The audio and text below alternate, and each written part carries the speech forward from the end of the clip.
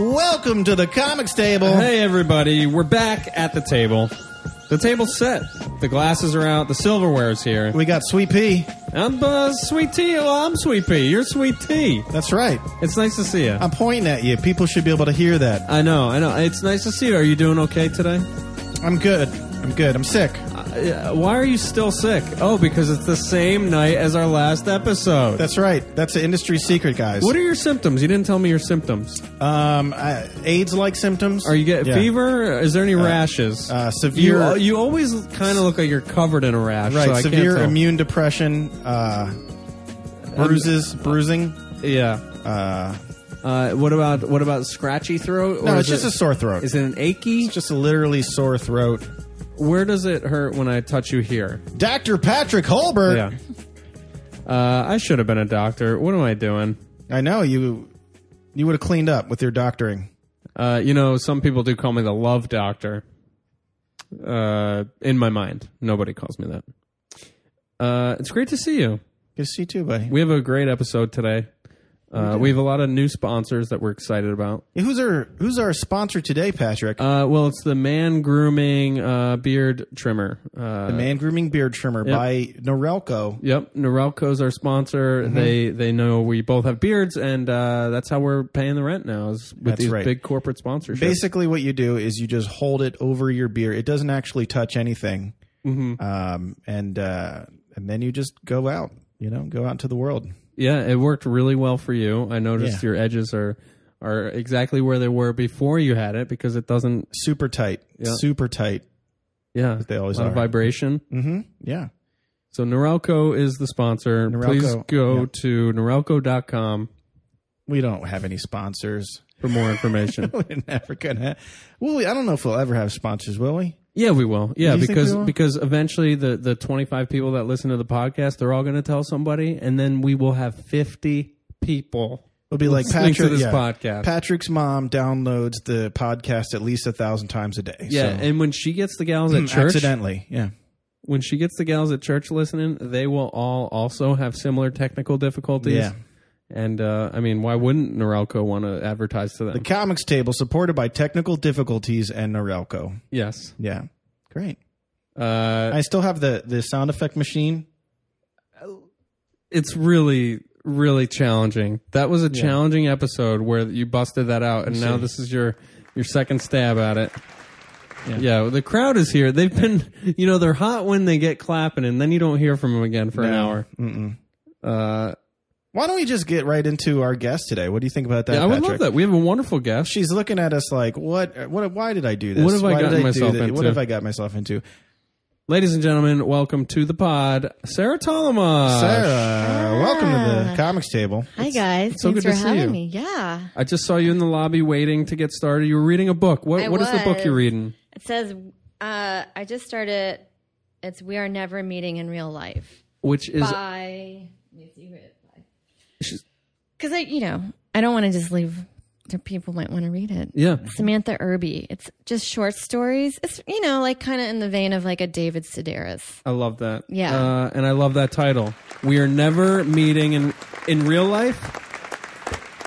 We're never meeting in real life. Okay, so I guess that maybe it means something than what I applied to it. Earlier I applied a meaning to it, but that sounds like internet meeting. Like, well, I'm onto this second essay or short story, and now I'm gathering that's what it is. It's about internet. It's a lot of stuff. meeting people online and in real life. Yeah. I thought it was about it made me think of this thing, like you grow up and you see people on the street and say, we should get coffee, we should hang out, and you're like, yeah. But then it's like, let's just all be honest, we're not hanging out anymore. I have this with an actual friend, and it's like, of course I want to hang out with you, but like, he's a dad with 2 kids, and he lives all the way out in Long Island. Mm-hmm. And then I have a day job and comedy as well as other stuff and a relationship as well.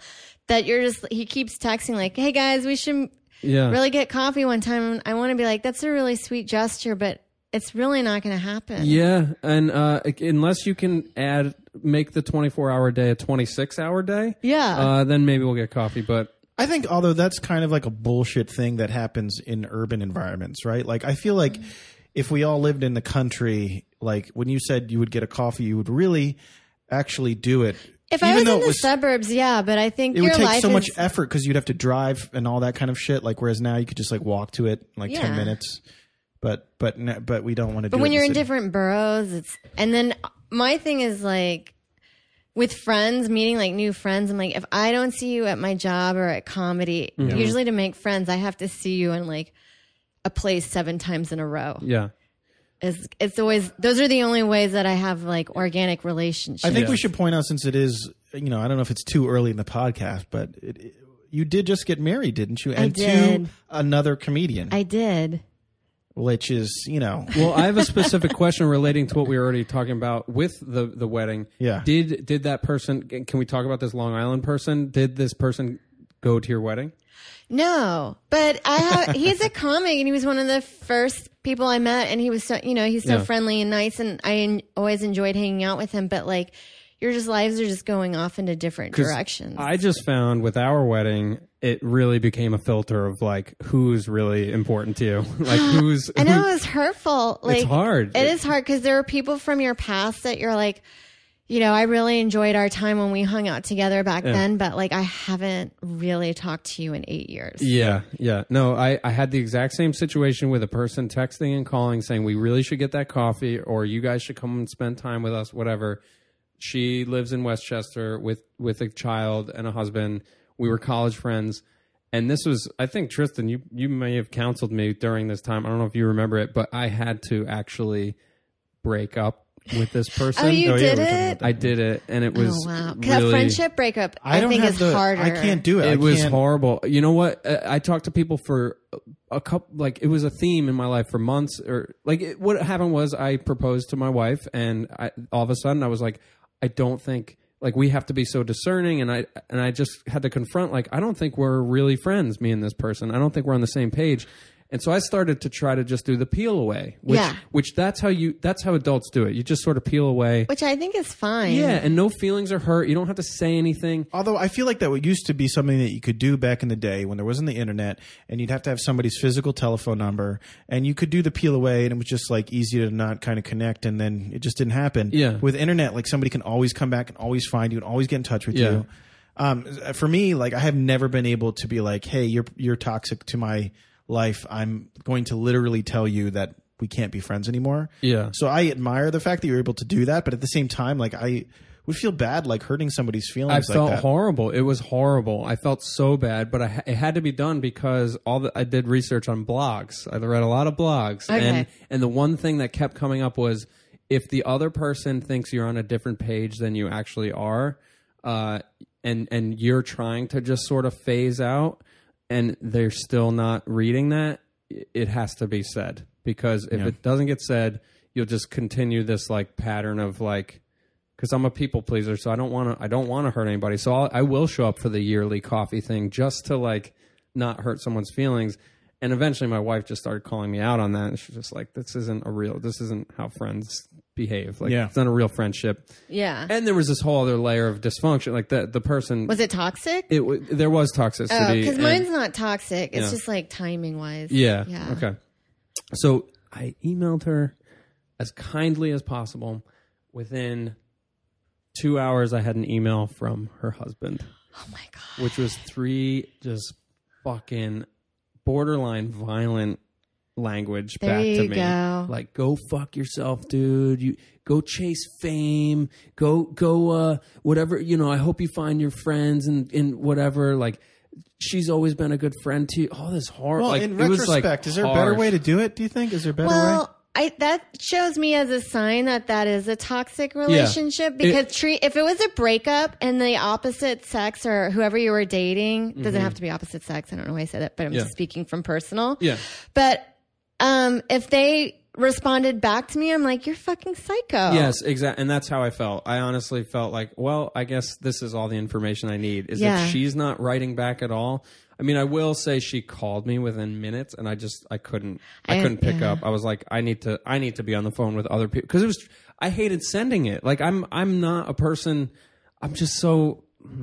I'm feeling a lot of shame talking about this. I didn't expect to talk about this, but you are insistent upon getting into it. That's one of those ones that I have to talk about the shade. I wouldn't know how to do it either, and I would have to probably go to therapy to figure out what tools I need. Yeah, I had to work it out with other people before I did it. After I hit send, I had 3. But here's the thing: I think it's something that sat with you because you talk about this every so often. It's in your mind. Yeah, I think there's like a level like where you felt like I had to do this, but you also feel like bad about it. I feel real guilt. The thing is, Ross, my wife, has this running joke that I am the only friend to quite a lot of people. Like I'm a lot of people's only friend. Okay, in their mind, they think, oh, he's really my friend. You're not just my only friend. But I have so many acquaintances, and I like people, and I'm nice to people, and I think there's lots of times an incongruity between they think we're really close, and I think, oh, that's my friend so and so, or that's my buddy so and so, and I think I just feel a lot of guilt about that I maybe led her on for 16 years, and that's shitty. Like that, I'm not free of blame here, So having to then spell that out to her felt really crappy. Well, I have 1 or 2 friends that have been friends of mine for a long period of time that are pretty toxic. Like when we hang out, there's almost like no reason to it. Like it's like we don't have anything in common, and it's just kind of like you're this person, you're in this different place, you're not, you don't bring any like positivity or anything good to my life at all, and like I don't really have anything I can offer you, but it's still like I won't not do it. I'll just like it's suffer through it, But do you think the other person's thinking that, and they're both I don't parties know. It's are very having possible. Yeah, it's very possible. They could be thinking the same thing, And that's the worst thing is like we have 2 people and they're like, oh man, we don't connect as friends anymore. Maybe did 10 years ago, but like now, but like neither people can kind of pull the trigger and be like, this doesn't work as a friendship, because you have like, every friendship I've ever had that like somebody that I'm still in touch with, there was some like solid foundation that made that a friendship at some point, Oh yeah. I think it's a relief when the other person is like there's one buddy of mine that I did not invite to my wedding that him and I had a very close friendship for a while, but it was just like, you know what? I haven't talked to him in 2 years. Like maybe not, and like now he's getting married and I'm not invited to that. And I'm like, this is fine. Like if I see him on the street, we'll probably like have a really nice conversation and catch up, but it's just getting older. This stuff's hard. Oh my, it's completely hard. And most of the time I want to ignore it. Mm-hmm. So your wedding, was it like a bigger wedding, a smaller wedding? Like how many people did you have to cut? It was a bigger wedding than I intended, but I think it still ran on the small. Yeah. Well, it's like we kept it was 50 people we invited, and then you have to take in consideration of people's plus one. That's a small wedding. So that doubles to about 100. Yeah. So we were at the 100 mark. Yeah. It seems like from what I've seen from like all the people I know that have gotten married, it kind of always ends up around 100. Like either that or you're going crazy with like 250. Or that's like too much. Just me and my immediate family, so there's like 10 people. Like see, that was what I would have preferred. Right. But like Joe has like a bigger family base than I do, and also I say I have a smaller core friends, but I'm more like I can hang out one-on-one with them, where he's more of a social butterfly. I think he's easier to like keep in work on relationships more than I do. But he also doesn't have a day job, so I feel like that allows him time to like meet up and create events. You do have a day job? I do. What do you do? I do like light bookkeeping for property management. Okay. Yeah. What is light bookkeeping? Like pay stubs and like timesheets and stuff like that? Yeah. Well, light I'm accounting. Not heavy, right? Like, yeah, I'm not like closing out corporations and like liabilities and credits and debits and stuff. But I make sure all the invoices are entered in correctly, and we're not paying off of statements, and then like. Are you interested in that kind of work, or are you just like fucking kill me? Just if I can pay the bills. Yeah. Yeah. I mean, I don't make any money in comedy. So you got to do a day job. Very few of us do. You have to pay for your dreams. And actually, do you mind if we talk about that a little bit? Like it's so interesting. I think some people that don't know anything about comedy might not understand. Like you were on the Late Show this year. Yeah. You've been on Comedy Central. Like you've toured the country. You've had lots of big stuff in your career. Yeah, decent. Yeah, for sure. More than decent. Yeah. No, I'm kind of bitter about it. Like, I'm like, when is it going to end? Well, how does it end? How have you seen it end? We don't know. I'm 3.5 years in. Like, I still realize I'm very new at this. How have you seen it? Like, what does change? Like, somebody takes you under their wing and you go on tour, or like, how do you quit the day job? I don't know. I should probably have taken. I think earlier I should have made a push to do in my earlier days to feature if I could give advice. How long have you been doing it? For years, like 18 now. Really? Yeah, since I was 21. In Houston? Yes. So 16 or 17. But I don't count the first 8 because it was in Houston. You only go up like once a week. And also I was just like a huge booze bag. Yeah. Well, some people, that's what comedy ends up being for them, is they go out and they tell a couple jokes and they get fucking shit-faced every night. Yeah. And I wanted to take it to the next level. So I felt like when I moved to New York, and then it was within a year here, I realized, oh, the ones that are doing really well are actually just like not drinking at every club that they're performing at and staying out late. Like they're just working nonstop. So it was a conscious decision to quit drinking. And then you just realize you just have to go up at least once a night. Yeah. Yeah. Can I ask you a question about your persona, drinking versus not drinking? It sounds like you're saying you quit drinking. I did. Okay. Yeah. Which I talk about it. I don't know I'm fine with it. Cool. It's fine. I talk about it and I'm open about it. All right. So you haven't. So it sounds like you drank for 8 years of your comedy and then you stopped. Did you just stop, or are you like in the program? I'm in a program. Yeah. I don't work it, but I did for the first 4 or 5 years of, the step work, and I still go to meetings like maybe about once every few months. But when you're on stage in your first 8 years, were you like raging on stage at all? Or because like now your style is very almost deadpan. Yeah. I hate telling people what I think their style is, but that's like, all right. It's but fine. You're fucking hilarious. Like you we had you on that taco show. Yeah, on the it was Lower East great. Side. Like everybody, like you were the comic. Everybody was talking about that afterward, and you're just so great. And we love you. Tristan's a fan. Guys. Yeah. But there is like a deadpan quality to it, a sort of like, I guess, consistent energy. Was that different? Were you performing the same way when you started? Yeah, I was. Okay. Pretty much so. And you know what? I didn't really drink before shows, even when I was drinking. Yeah. Because I always knew it was kind of an issue. Or that I would have to quit later on, because I've always known. Once I started drinking, I just knew that like I drank differently. Yeah. So it was after my set that it was just like later. What is drinking differently? Like what was that? Like what was the signs for you? Well, because some people don't know. Like some people don't know that they're a mess. Well, I felt like I just always had. I felt like I would just watch all of my peers and people I went to high school with just like be able to get up in the morning and go to their job. And for me, waking up was always just like an issue. And I had major depression. Like, sometimes I would sleep till 4 p.m. and I felt like that just wasn't. I was like, I don't think successful people are doing this. And then like drink to black out, or like it always would be like, let's go have a few. And then it would be the night, the craziest night where I'd wake up in my hamper, or I was barfing in somebody's backyard, or waking up in a hamper. There's something just the wicker. Wicker hamper. It's so uncomfortable. No, I remember because one night I had my friend. It was after we got back from New Orleans, and I didn't even do any. New Orleans seemed like a bust, and then I was like, I don't want to go. I don't want to have too many drinks.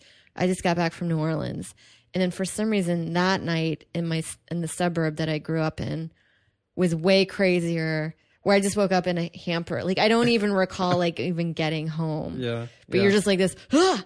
Yeah. holy shit, where am I? Yeah. You're like taking this like inventory of like what's around you. Yeah, Is you this don't even know. my house. Recall anything. Yeah. Yeah. Does Joe drink? He did. Oh, not anymore. He's doesn't sober know. as well. Oh, okay. And he drinks.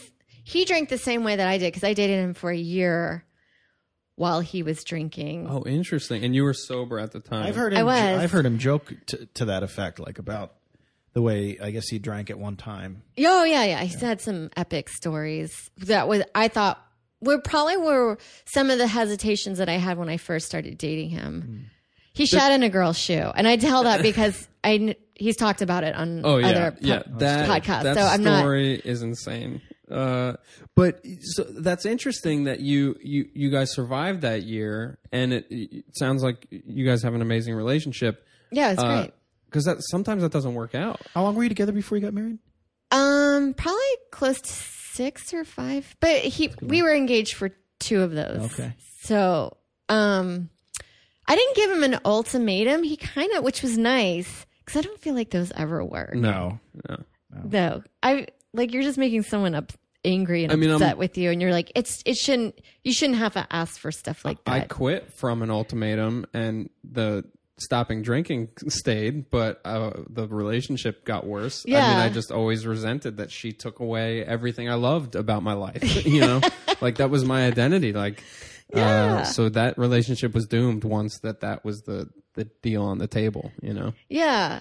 Because I've had other relationships in the past, and I've even talked to a therapist about it, of like, I'm just not a huge fan of ultimatums. Mm-hmm. No. I just feel like if you're having to do that, then maybe you're not in the right relationship, or it's not the moment for you. Yeah. But he came to that, his sobriety on his own terms. That's amazing. Good. Yeah, and he's good in the program. Sometimes, actually, he's way better than I am now, even years later. Like, he's pretty consistent. So did you guys have a dry wedding?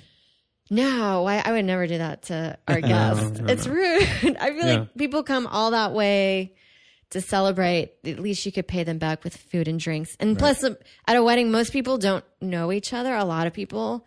That you got to slick the wheels a bit for them. Sure. Booze is amazing. Like I love booze. Even I can't drink it. I love booze. I think it works wonders. That's why you can't drink. I like people that are 2 drinks in. Anything after that, because then it makes them less awkward, which takes the feeling off of me. Yes. And then, but after when you're hanging out with people that have been drinking, do you ever have this where you're like, you're at a party, you're probably at the 3-hour mark, and then you're just in your mind, you're like, why does it feel weird all of a sudden? And then it hits you. You're like, everybody's wasted. And I stayed too long. Yes, Yes. It's absolutely. time to go. Yeah.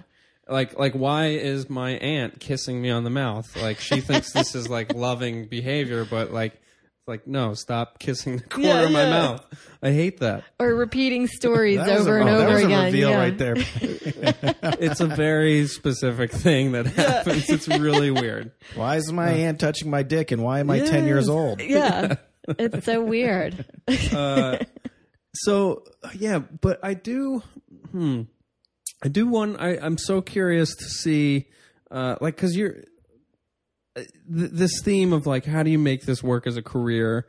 It just does seem like, like something's gotta, the day job thing, like getting out of the day job. I don't know. I submit for packets. I try to get on shows. I could probably quit with enough that I make from spot pay, but what is spot pay for those of us that don't know? Also, if you're working at a few of the clubs in the city, they pay you money. Oh, spots. Okay. Yeah. Gotcha. So you get like, $50, $25, but some weeks you're working every night of the week. I've only ever gotten paid for hosting. Yeah. Yeah. So, and that pays more than most for just regular spot pay, that you can actually make a living in the city. But I have medical debt. So I have to, credit card debt. It's like you have to make real money. Like, yeah. So I'm at an age where I can't just be like, hey, mom and dad. Yeah. I think if I was in my early 20s, it would be, I would feel not uncomfortable, but for them just be like, I know I've been doing this for like 17 years, but like, could you really? Yeah. It just feels a little selfish or not adult. Mm-hmm. You know, tough. I feel guilty. I felt guilty about it, but like probably in my early 20s, my parents stopped really paying for anything for me. Like after I was like 16, like I went to boarding school and I'd have to like work for the summer to have stuff to have spending money, that kind of thing. And then actually in all fairness, my mom helped me with like rent a little bit, like when I was first getting into college, but then they were just like, all right, we're cutting you off. And, like, so I was like trying my best to get along, but like there was just times where I was just so broke. I had nothing. And then my grandmother would swoop in with like a couple G's and like, and I was always so thankful, but I also felt like, I'm never going to be able to pay you back this money. Yeah. You know, like They're fine with that. I feel like if they wanted you to pay it back, they would have said it. Well, I actually tried one time and she wouldn't cash the check that I gave her, kind of thing, because that's what grandmothers do. But I always like, she was so supportive, and she would always like help me through stuff like that, and like come in, like swoop in with like, a big old check. Is she's that like hilarious old bag that you've told me about? Oh my God. Yeah. She was the best. And she's no longer with us. No. I feel like you got to really do some material about her. Maybe she probably admires your goal. You know what I mean? Yeah, like some people really are like, oh, I wish I had the guts to do it, and you're doing it, so here's some money. You know, I really kind of came into myself like as she was kind of falling apart as a person. You know, like where she went blind and deaf, and just in constant pain. Like she was in real bad shape for the last couple of years because she just she had a great life, but I think she didn't exercise, and she ate and drank and did whatever she wanted to do. And I think that caught up with her at the very end, unfortunately. But so like when I really started coming to myself, I feel like she wasn't like 100% there for that, unfortunately, which is a real bummer. Like it's still something that I like kick myself, like, why couldn't I have got my shit together sooner so she could have been proud of me, Yeah, she's watching. She's watching. She's listening to this podcast. She would say like her mother would always leave her pennies and stuff. Like she'd find pennies like my mother. Oh, that's sweet. And my mother says that like she's leaving her dimes. Like, she's upped it. And I would love inflation. On one hand, I would love to believe that, but on the other hand, I'm like, you're too awesome of an individual to have to fucking hang around leaving change for your loved ones. Like there's got to be another symbol. I like what you're saying, Sarah, about like finding. Maybe that's what we need to do is find benefactors who are like happy that they're supporting a comic. Maybe that's like a social network we can start or something. Like those guys that pay for girls to get breast jobs. Yeah. Like sugar daddy. Yeah, like a sugar daddy for my creativity and my art. Well, I always thought, like you read those articles about Lady Gaga's family like they help pay for the first album that she produced, and it was a lot of money because they're actually financially pretty well off. Yeah. And I was like, God, if my parents put that much money into, they would have made no money back. Right. Yeah, comedy. They would have lost an investment, and I would have felt so bad. Yeah. Are you close with your parents? Really? Yeah, really close. I call them once a week. Yeah. I know some people are closer, but I adore them. That's pretty good. Yeah. I go months at a time. I'm the worst at communicating. I just feel bad, and I always, they start getting to a certain age. I'm sure they'll hate that they think they're at a certain age. Yeah. But you never know. Like my dad sent a text Saturday morning. I guess my mom accidentally drove over a hunk of metal on the freeway, and it ripped over her gas tank. And so she just spilled all this gas, and she didn't know that she should get out of her car. So she pulled off and was making phone calls until this guy was like, you need to get the fuck out. Holy because shit. This could blow up really easily if somebody just flicks a cigarette. Yeah. And so there was that moment where I was like, oh, my mom could have just blown up in a truck. Jesus, and that's so scary. So I was like, to make sure I've talked to them in the most recent forms and that it ended. Our conversation is always on a good note. Yeah. Wow. I think everybody should take that like advice though, because you never know. If you're sitting in a pool of gas, get out of the car. Yes, that advice. But I mean, also just like, keep in touch. Keep in touch. I always think it's sad when like family members like like cut each other out, or things were left unsaid. I don't get that. Oh, well, God. I get it, because sometimes like there's certain people that even though they're family, they're just fundamentally incompatible as people. Or they're sick and Right. It's twisted. almost like getting back to that. like a first conversation we were having, like where you have somebody in your life and they're just poison to you, and like sometimes unfortunately for some people that's a relative, but yeah, for me, it's like I'm always going to try to make that work with a relative. Like, you know, they're your family, and I don't know. You know, grudges are so weird, and that my family. Well, I don't hold on. I don't hold on to grudges. I mean, I don't believe in that. Yeah, well, you're a Buddhist or something. You're a spiritual man. No, I just like, what the fuck is the point? Yeah, like what does it get you? Life's too short. Yeah, like what does it get you when you're angry at someone to just fucking hold on to that and just be angry at that person and expend all that energy being angry? And when you think about them, you're angry, and then it's like 10 years later, then you talk to them and you're like, what the fuck was I even angry about? And then you're like, I lost all this time. Yep. And we're not close anymore. We don't have a connect. You know, it's just like, I just don't see the point. Yeah. That's good. I don't know. I feel the same. Yeah. But I wish everyone in my family felt that way. Luckily I'm not stuck in any weird grudges, but I've like sort of observed things amongst cousins or whatever, aunts, uncles, and it's just like it's always this weird thing of like, wait, so who is talking to who, and are they talking to them right now, and will I see them at Christmas, or are they like back off again? Like, it's always this weird running tally of like a score. It's like a scoreboard, like who's even. You know, I want to know what it's like to be in a comedy relationship where there's two comedians in a relationship. That, you know, like obviously, like when we're doing comedy, like there's various people in the scene that like end up, you know, hooking up or dating or whatever. Of course, it's natural. But like it doesn't typically always lead to like so much so that you guys get married and everything. Yeah. So I think in that sense, you guys have like a kind of like a nice, unique kind of thing. And I'm wondering like what that kind of relationship is like. I mean, like how does that work with like two people? Or do you think it's not really any different than anything else? Well, I think it makes the most sense if you're a comic to date another comic. Why? I think Sarah Silverman had a quote. It's like being gay. Like, if you're gay, why would you try to date a heterosexual? It's just like this comic is going to understand your life so much better than anybody else will.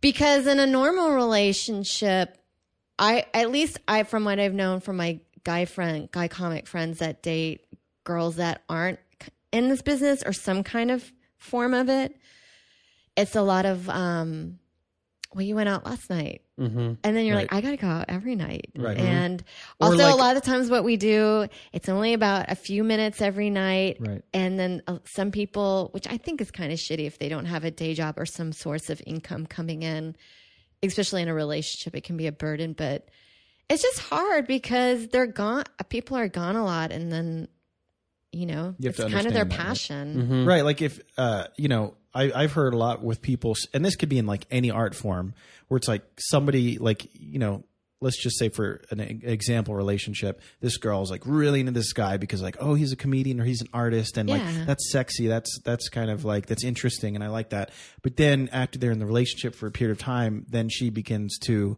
kind of see the reality, but also just like specifically like despise the thing that she was initially attracted to about him, because it's like, oh, it's like I have to compete with this, and it's like, no, like this is part of who I am. Yeah, it's like trying to compete with the fact that I have a certain color eye, or like, you know, or whatever. Like, especially when it starts you're getting closer to like the 10-year mark.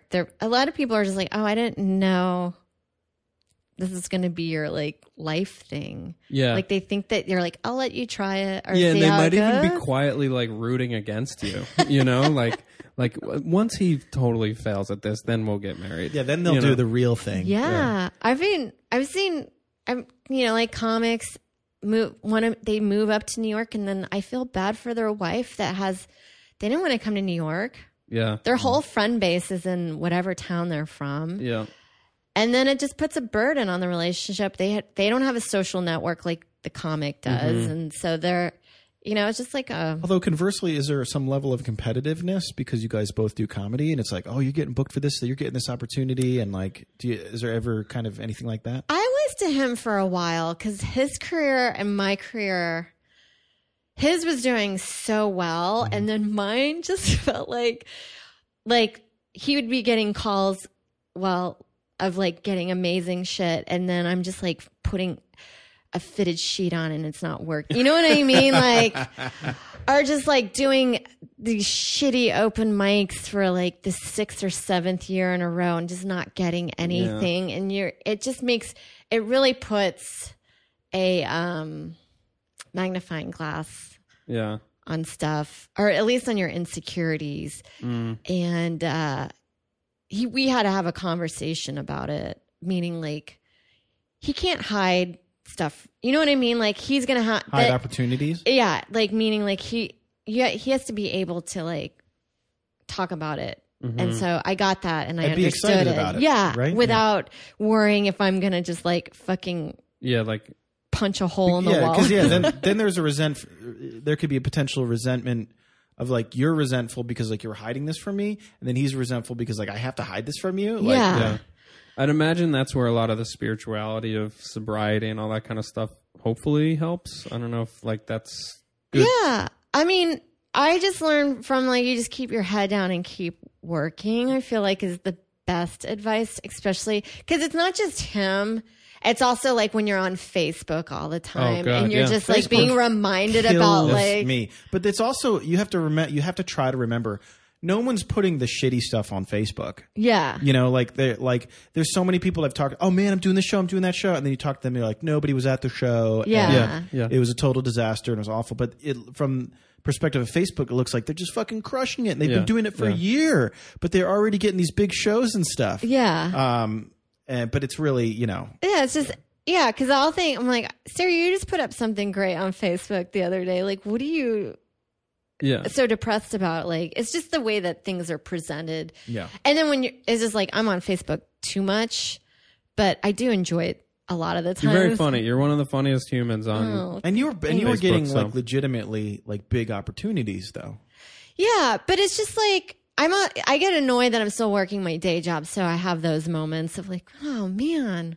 Yeah. And it's not like I'm not like, I'm not jealous towards those people. I'm more of like, what am I doing wrong? Like I'm trying to figure out like what I can do to get out of that. And I'm like, God, I wish I was there or in that position. But going back to Joe, he's so supportive that I don't think there's not competition anymore, or I don't have like those resentments just because I feel like I'm doing a little bit better. Would you ever do anything like, oh, you're going on the road, I'm going to try to see if I can get a gig in the area at the same time so we can be together kind of thing? He takes me on the road. Yeah. Yeah, when I can. Do you gig when you're on the road with him? Yeah, I do. You do? Yeah. When I can. Except feature work doesn't pay anymore. Like airplane tickets are sometimes more than what you get paid. Oh, so and I lose money from my day job not making.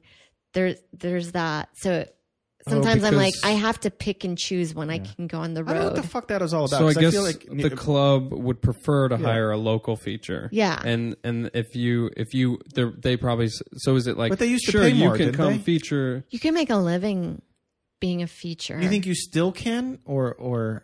I think it's pretty hard unless. Because I feel comedy's more popular than ever. Like I would think, it would. Yeah, so if it is more popular than ever, then every city's got a batch of like great features. So the club can say, "You can come, sure, Sarah, you can come feature for Joe, but like we don't pay for your flight." Is what you're saying. Where he'll throw, pay for my flight to go out, and then you guys can have like special, like that's a great time. Yeah, and I get to work on longer sets and work on, because I want to jump to headlining because that's where the money's at. Right. But that's the other thing you have to take in consideration of like, so if I was going to headline, who's coming? Mm-hmm. That's why a lot of times people get like people that have a huge social media presence because it's easier to draw seats. Yeah. I just had because I remember years ago when I would go back to Houston, I would set up a night where I could do a headlining set or co-headlining, and I just remember it was a Sunday, and I think it was during maybe a Breaking Bad season finale or some football too. Yeah. And I had 4 people show up, and you just realize you're like, I got to get more people to come. Yeah, I had to get either TV or like start a podcast, or you just have to get the word out. Did you that notice you're funny? Yeah. So like on like your Late Show spot or the Adam Devine's house party, do you see that like on Twitter? Like do you get like, can you see results, like concrete results from shit like that? Not so much on Twitter anymore, but I think through Facebook, and then also maybe through Instagram. But no, I didn't really feel like I got a huge spike. And I get more of a spike of someone really like a comic friend that has close to 100,000. If they retweet a joke, I'll get more followers that way than I would from a TV thing. You get it more from doing a really popular podcast, or it'll be a slow crawl. Like this spike tomorrow. It's going to be fucking insane. You and Joe might have to leave your neighborhood. Yeah, you'll get at least 10 more followers. Just lay low for a few weeks and let it blow over. Because I don't think people are on Twitter as much as they used to be. Yeah, well, it's a shame because I think all right, I go back and forth because on one hand, when Twitter came out, I was like, this is the stupidest thing I've ever heard of because it's the best. I realize the benefit of it now, but at the time I was like, there's already all these other things that do this plus a lot of other stuff. Yeah. But then I realized like, there is something to the fact that it's just this one simple thing. And I think the thing that made it really special was that it like everybody globbed onto it. So like all of a sudden you can have like dialogues with celebrities and things like that in a way that no other social media platform kind of allowed you to do. Yeah. And something like, Facebook, of course, could do all the things Twitter could do plus so much more. But then everything kind of gets lost in the Facebook nightmare. Yeah. I think logarithms are a little bit different on Twitter now. I have a feeling you do your joke. I've noticed that the retweets only last for close to 30 minutes. And then after that, they're dead. Where I felt in the past, if you had one really good tweet, you could feel the Ride spike that for a week. You could. Yeah. Close to like a few days at least. And I just have a feeling that now it just gets pushed way to the bottom. Mm-hmm. Same thing, like Snapchat was huge. And then now that Insta Stories took over that same kind of platform, if you've noticed Snapchat, I noticed my Snapchat views dropped by 50%. I love that you're so on top of that shit. I'm because I'm just on social media all the time because I have a lot of time to kill. This is the thing. I realize more and more, and I've had this conversation a lot, that if you want to kind of build a following, and if you want, like, it's not just having great jokes and having a set. Like, you have to have some kind of presence out there in the world. People know who the hell you are, and the only way that people are doing that these days, well, one of the main ways people are doing that is through building their social media presence on Instagram and Facebook and Twitter and all those other things. But sometimes it's hard being that kind of person that does that shit. Like, I always feel crummy about myself. I always feel like, God, how much am I promoting yet this other thing? But some comics I know, they're killing it on there. Yeah. Like, they're not necessarily doing anything more than I'm doing, but in terms of their actual sets and whatever they're doing. Yeah. But their social media presence, it looks like they're just having a party a day, you know? Well, the ones I feel like that always do the best are the ones that are highly opinionated. And it doesn't matter if they're opinions that you are great opinions or, I mean, all opinions are subjective, but like ones that are agreeable or disagreeable. And I feel like people that have like a really strong point of view do really well. Although it drives me absolutely fucking nuts on Facebook because something will happen in the world and then everyone will be like, I'm going to take a hard stance on the most obvious, stance that you could take. Well, there's so many lame people, but then you come across a Tim Dillon post that just is so a breath of fresh fucking air, entertaining, and it's like, that's how it should be done. And I'm like, he's got this right. I'm like, this is an insane point of view, but it's hilarious. It's satire. It's best, I think. Yeah.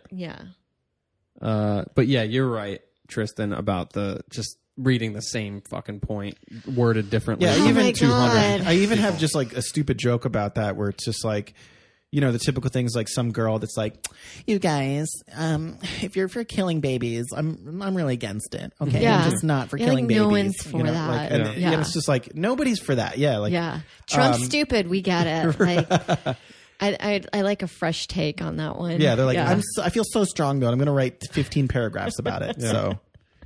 Sarah, I want to ask, you're from Houston. Is everybody okay after the storm? My parents were one of, in my town, we're in a subdivision that didn't get hit. I'm one fully of the against few. hurricanes, by the way. Yeah. They're dicks. Okay, yeah, I'm fully they're so against them. bad. Well, that's good. Good to hear. Yeah, their story was quite different, but I knew a lot of people. I'm on a. It's crazy. It's crazy some of the damage that happened out there.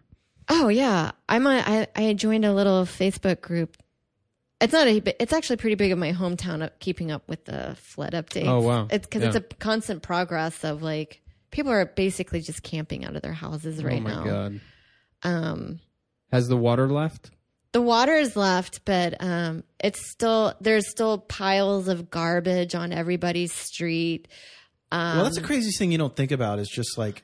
it smells like shit. Right, like everything just gets mixed together and it's just like fucking chaos. Houston's like hot. And it's, and it's like, still hot and it'll be hot until November. Oh, and God. It also ruins a lot of local economy, which is pretty sad. People were didn't even have flood insurance because they were in areas that they didn't think they were in a floodplain. Oh, God. And they weren't because it didn't show up. It's because that's what you look up when you buy your house, what plane you're in, and it'll let you know. So a lot of businesses, I felt bad for those because at least I don't know. They one of the businesses just started, and so they put all this money in there, and then it's like completely gone with no flood insurance. I mean, that can devastate you for 10 years. Yeah, and then for a long time. And then there are people that are actually making money off of these disasters, like who are coming in from out, like up north, and they're like, "Hey, we build temporary homes, like we'll get all the electricity working again.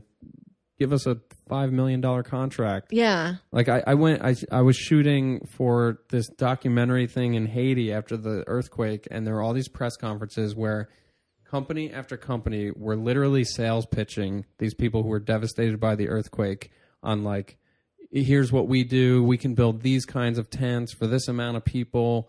Here, like passing out business cards. It felt so gross. Yeah. Like it's a money making.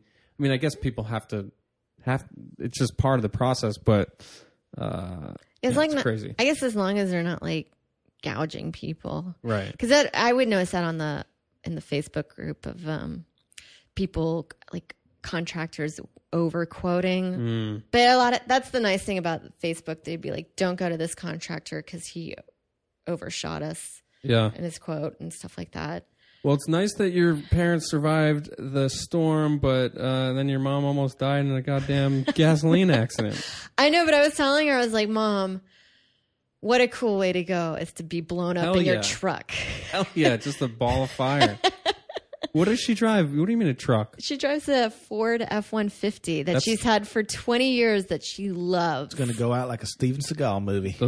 That's a big piece of machinery. It is. She loves it. What does she do that she needs a truck like that? She lives in Texas. She's an IT. What was the truck done though? If that was the one that would get the gas? Well, she had something happen recently, and the insurance company was lowballing her. They were going to give her money for the full truck, but she just got a new transmission. I got hit by a car. Like I had a skateboard because I'm a child, and I was in like a beach town on a straight road, in the bike lane, going with traffic, all the things I should be doing, and some asshole just turned right into me, just smashed into me. And their insurance company has been dicking me around for months, like trying to not pay me anything. Yeah, like it's like, sorry, your client hit me with their car, just. Like I wasn't even there, and they're like, but it's kind of your fault. It's like, no, it really wasn't. These companies, they're crooks. Yeah. Oh, insurance is bad because that was the thing with flood insurance in Houston. Is so when you buy your house, the money that they give you is not the value of what you bought it at. It's what the value it is then. So, like in Texas, nothing really goes up, especially in Kingwood where I'm from. So people, what they bought, their insurance that they're getting is way lower than what they originally bought their house because they're getting the depreciated value of it. So it sucks. Wait, I don't understand. So it's like the value of it now that it's been destroyed by water, or the like what it would be at that selling at that point before the flood Gotcha. happened. Yeah. Gotcha. So, they're all short like 50,000 maybe sometimes. Let me ask you this. How'd you avoid a Southern accent? I don't know. You get it from your friends, but I know you get your accent from your friends. Oh. I have no idea. A lot of people from Texas that don't have any kind of accent. It blows my mind. It's like specifically like the cities of Texas. Cities don't get it. I think when you're in the outskirts of it. But I will tell you, the more I've been up in New York, maybe it's just the difference of what I hear now. When I go back there, I'm like, God, when did some of my friends pick up the biggest hillbilly accent I've ever heard? But I'm like, maybe it was that all along. And now that I'm just in New York, now I can hear the difference. How long have you been in New York? Since 2008. Since 2008. Yeah. As you've been doing comedy the whole time, like what kind of stuff did you do to get started in, like, to do comedy in, like, you had already been doing obviously 8 years in Texas, and so when you got here, like, what did you do? I think the first place I found was the Creek in the Cave, which I always think is like, just go there, and figure it out from there. You'll find, because it's just like a beacon with a lot of other comics, and then you meet those people like-minded. And was there specific, like, in your mind, like, specific points that you can remember hitting where you're like, okay, I'm at the next phase, or that kind of thing? Or is it just like so gradual it's hard to see that? Well, it is so gradual. At least I felt, for me, because you can, sometimes I would be like, God, I don't get booked on a show. I'd be like maybe once a month. And then all of a sudden, you just start noticing, you're like, God, I'm getting booked for a lot more shows, which is great. But I think it's just because people start to know you. Right.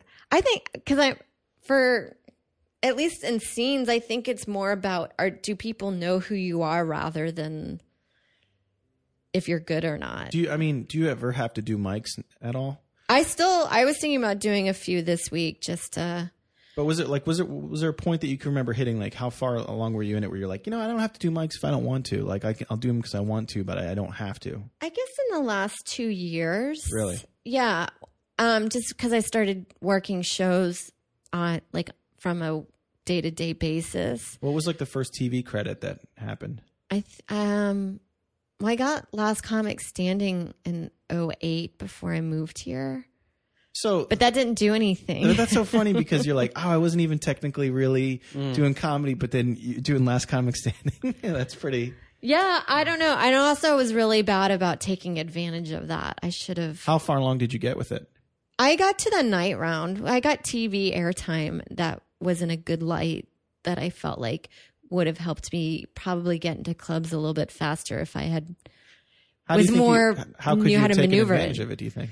I don't know, dropping it a little bit more or putting it on, knowing what Facebook was back then, like putting it on Facebook. Or like finding the people who were interested in you from seeing you on TV, wouldn't have been on Twitter or whatever, but there was probably some way to know, some way to connect with new people. Maybe emailing some managers, getting a list of that. Like, sure. I didn't know, I was so clueless, and I still am. Like, I'm so envious of people. Some people I feel like, and it's not just comedy, but in life, I just feel like some people have a handbook and I never got it. Mm-hmm. Yeah, I know.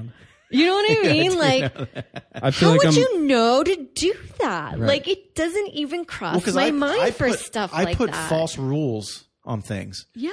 Like, you can do this and you can't do this, but there's no actual rule, but I like impose that upon myself, upon what I can and cannot do. And I think that sometimes that limits you. And then there's other people that are just like, fuck it. There's nobody said I can't do this. I'm going to do this. And then, Oh, yeah. People put rules all the time. Like, I remember when it kind of like Twitter was becoming a thing. I remember one comic called out another comic for doing a tweet on stage. And all the comics were like, no, fuck you. Well, that's what we do. Like, of course we're going to do that. So sometimes these people in the community put these like self-imposed rules. And then you're like, but why is that a rule? Like, I know some people get grossed out if you say retweet a compliment on Twitter, but at the same time, you're like, I always say, don't hate the player, hate the game. Yeah. I mean, people got to make a living. You can't get mad at them. It's not that unethical to do some of this stuff. No. And like whatever gets you there, as long as you're not being a dick about it, do whatever it takes, I think. And that specific example just seems lame to me because it's like if a fan, that's a fan, and if you engage them, if you like a fan, they'll become a fan for life if you retweet something they said about you. That's just like good customer service or something. Oh yeah, or like some people get mad if you take a screenshot of your tweet and put it on Instagram, but I was like, there's people that are only on Instagram that don't do Twitter, so like, I say you got to do what you got to do. I do think that's stupid. I'm like, just fucking use the social media channel that you're in. I think it's lame. I know, but why? I get it, and I have those same feelings, and I don't do it. But I'm like, it's rude to impose these rules on other comics. Yeah. It's just good. It's probably best practices to not like get caught up on. I that wouldn't. Shit. Like, it's have bullshit. the feeling. Yeah, whatever. Right. Rant about it with your I would friends. never tell a comedian not to do that. Yeah. But when I see it, I'm like, ugh. Yeah. No, me too. Ugh. Or when they do like a joke on Twitter and then they take a screenshot and then post that in Facebook. I'm like, oh God. Yeah. No. Fuck you. I agree. I agree. No, I totally agree. But I'm like, hey, it worked. I mean, like I get weirded out. I don't know if, like, to put stuff on Reddit, because you can't really put anything of yourself on Reddit. You got to get somebody else, but it can be quite effective. Yeah. That's how you get a lot of Twitter they do have followers. like those stand-up snapshots or whatever the fuck it is, where people have like a picture of themselves and then they like put like one of their jokes over top of it. Yeah, and they post that for themselves all the time. I've done a few of those that actually did give good results. Like people like dug it or whatever. But then I've done some where it turns into people just like pitching new punchlines. Right, for you. they're like that. And it's just here, at the very worst, you're workshopping, Come on. Yeah. But then there are comics who that's how they've made their career. They've built a real following that way because there are comedy like geeks that don't want to be performers, but they see themselves as a part of it in some deeper way. So, I always think about that guy that got like a writing gig, I think on Seth Meyers, and he wasn't even a comedy guy. He was like an IT dude. Oh, but he had like. I actually follow him on Twitter. Like, he has an awesome Twitter account where he just would always have like really, really good jokes. Like, and he would like tweet something every day. He had like thousands of followers just by word of mouth. And so when they were putting that show together, they were like, who's this? They were trying to look at like non-traditional places, and they just reached out because they're like, this guy's got like 50,000 Twitter followers and is consistently putting content. Right. And they thought he was in show business. He wasn't even in show business. He's like, no, I'm an IT guy. Yeah. And he ended up moving himself and his whole family to New York, and he's doing that now. No, that's amazing. Yeah. And he'll be on next week's episode of the Comics Table. Yeah, totally. What was like your first, so you've done, I don't know all of your credits. So like you've done late night, like what, you've done Comedy Central. I did Adam Devine's House Party, and then I did the Late Show with Stephen Colbert recently, and then Access TV, and then I've had 2 stints on Last Comic Standing, but not like super high up. What was like the most like amount of pressure, like to like, because I would imagine being on any kind of gig where you're gonna be on TV has got to be like holy fuck. But I guess the Last Comic Standing stuff is because it's kind of like that was the first time I really had done something at that caliber, and I just got really nervous for it. Sure. That kind. But for some of the other TV stuff, like they've already chosen. You already got your set chosen for that. Like you've been working on it for a while, right? You can always edit. Yeah. Like a lot of it's not live. So if it doesn't do well, they can sweeten it. And then I think I've gotten more nervous for showcase auditions for like Montreal. Mm-hmm. Because that is like at that moment that fucking counts. Well, have to kill it. How was Late Night with Colbert? Like, what was that experience? That one was it was really cool. And probably like the one thing, it's almost, I could just quit comedy and feel happy about doing. Where you're like, well, at least I did that. That feels nice. Do you truly feel that? Yeah, I mean, I would like more, of course, but like we were just. I don't mean to put you on the spot.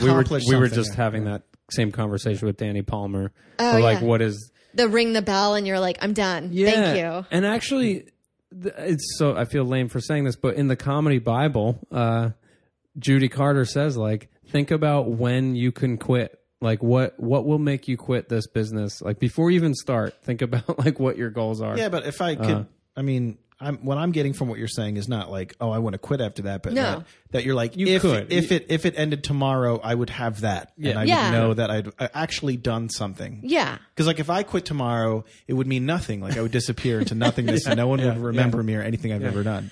Yeah, but like Joe and I always talk about, like, if we were on a plane crash, would your name even come up? Oh my God. That's dark. Was this honeymoon plane conversation? No, but that's always, like, that's out of humor. Not that we're like, that's what we're going for. I do have a joke that, like, if you're on a plane with a celebrity and the plane goes down, like, you're like, because I was on a plane going from LA to New York and Keanu Reeves was up front first class. And I was, and the flight was really rocky, and I'm like a totally nervous flyer. Yeah. So I was like, holy shit, if this plane goes down, like, the news is going to be like, Keanu Reeves was lost along with 150 pounds of flesh. Yeah. Like, nobody gives a fuck about you at all. Yeah. Oh, of course. I mean, kind of related, but I remember watching this music documentary of this punk scene. I think it was in New York, and one of the lead singers of this band committed suicide.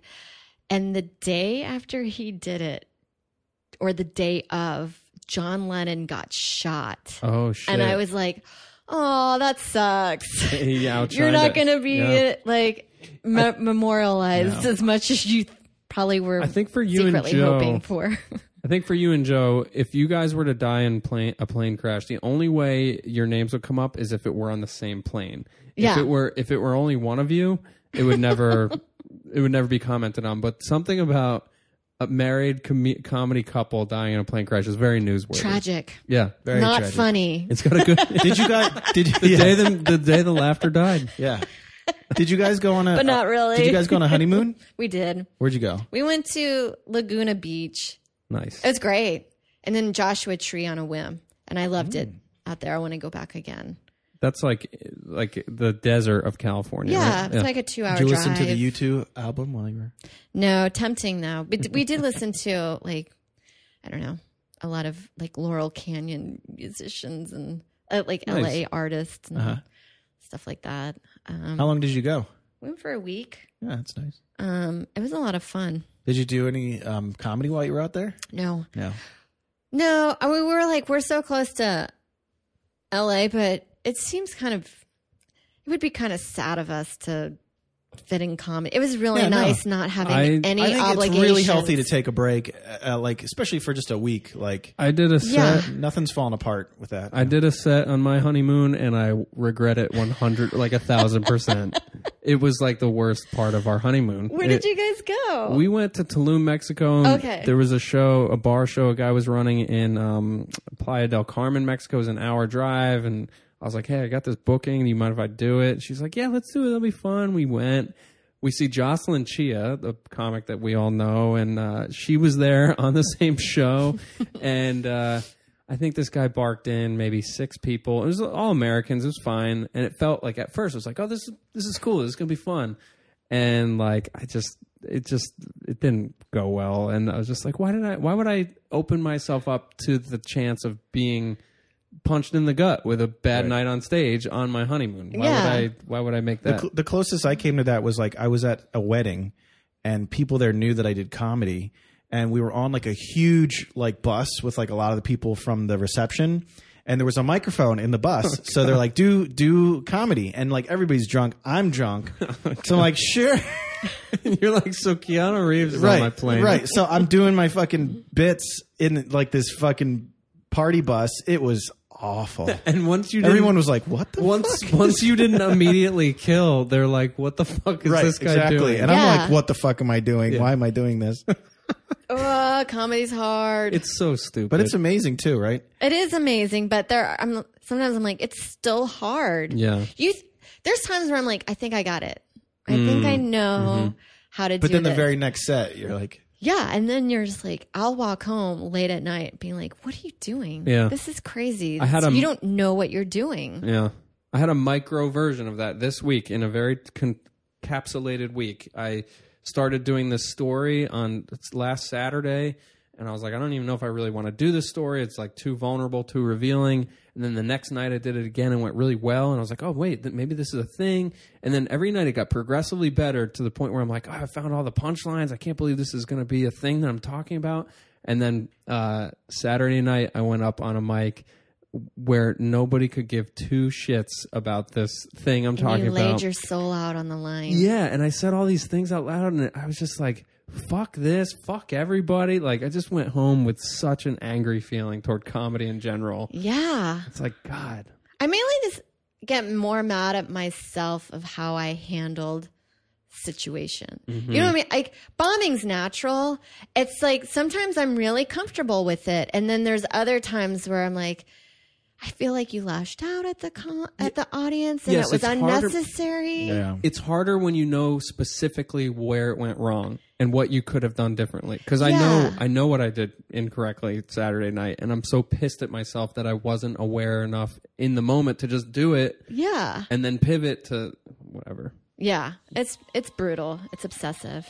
Sarah, I have to break in here with our music as we head out. Do you want to promote anything for the folks out there that may be listening? Yeah, listen to Vag. The Vag podcast. I was just listening today. It's very funny. Thank you. Adrienne Appalucci and you are match made in heaven. She's one of the funniest. Great joke writer. It's our podcast. Adrienne Appalucci and I do it. I always release an episode late Tuesday night, but really it's there for Wednesday morning. And then once a week, hopefully. Just sometimes we can't get it. Instagram, Facebook. Or Twitter, because I love Twitter. But Facebook is fine. I'm just worried about... I don't accept a lot of people because there's been weirdos. We'll have all of your links so people can check it out, and then you can accept whoever you want. Thanks, guys. Yeah. You're so funny. Thank you for spending so much for coming out. Yeah. And we look forward to seeing you on more late night shows. Yeah, hopefully. All right. I'm Sweet Pea. I'm Sweet Tea. You've been listening to The Comics Table. And we'll talk to you soon. Bye-bye.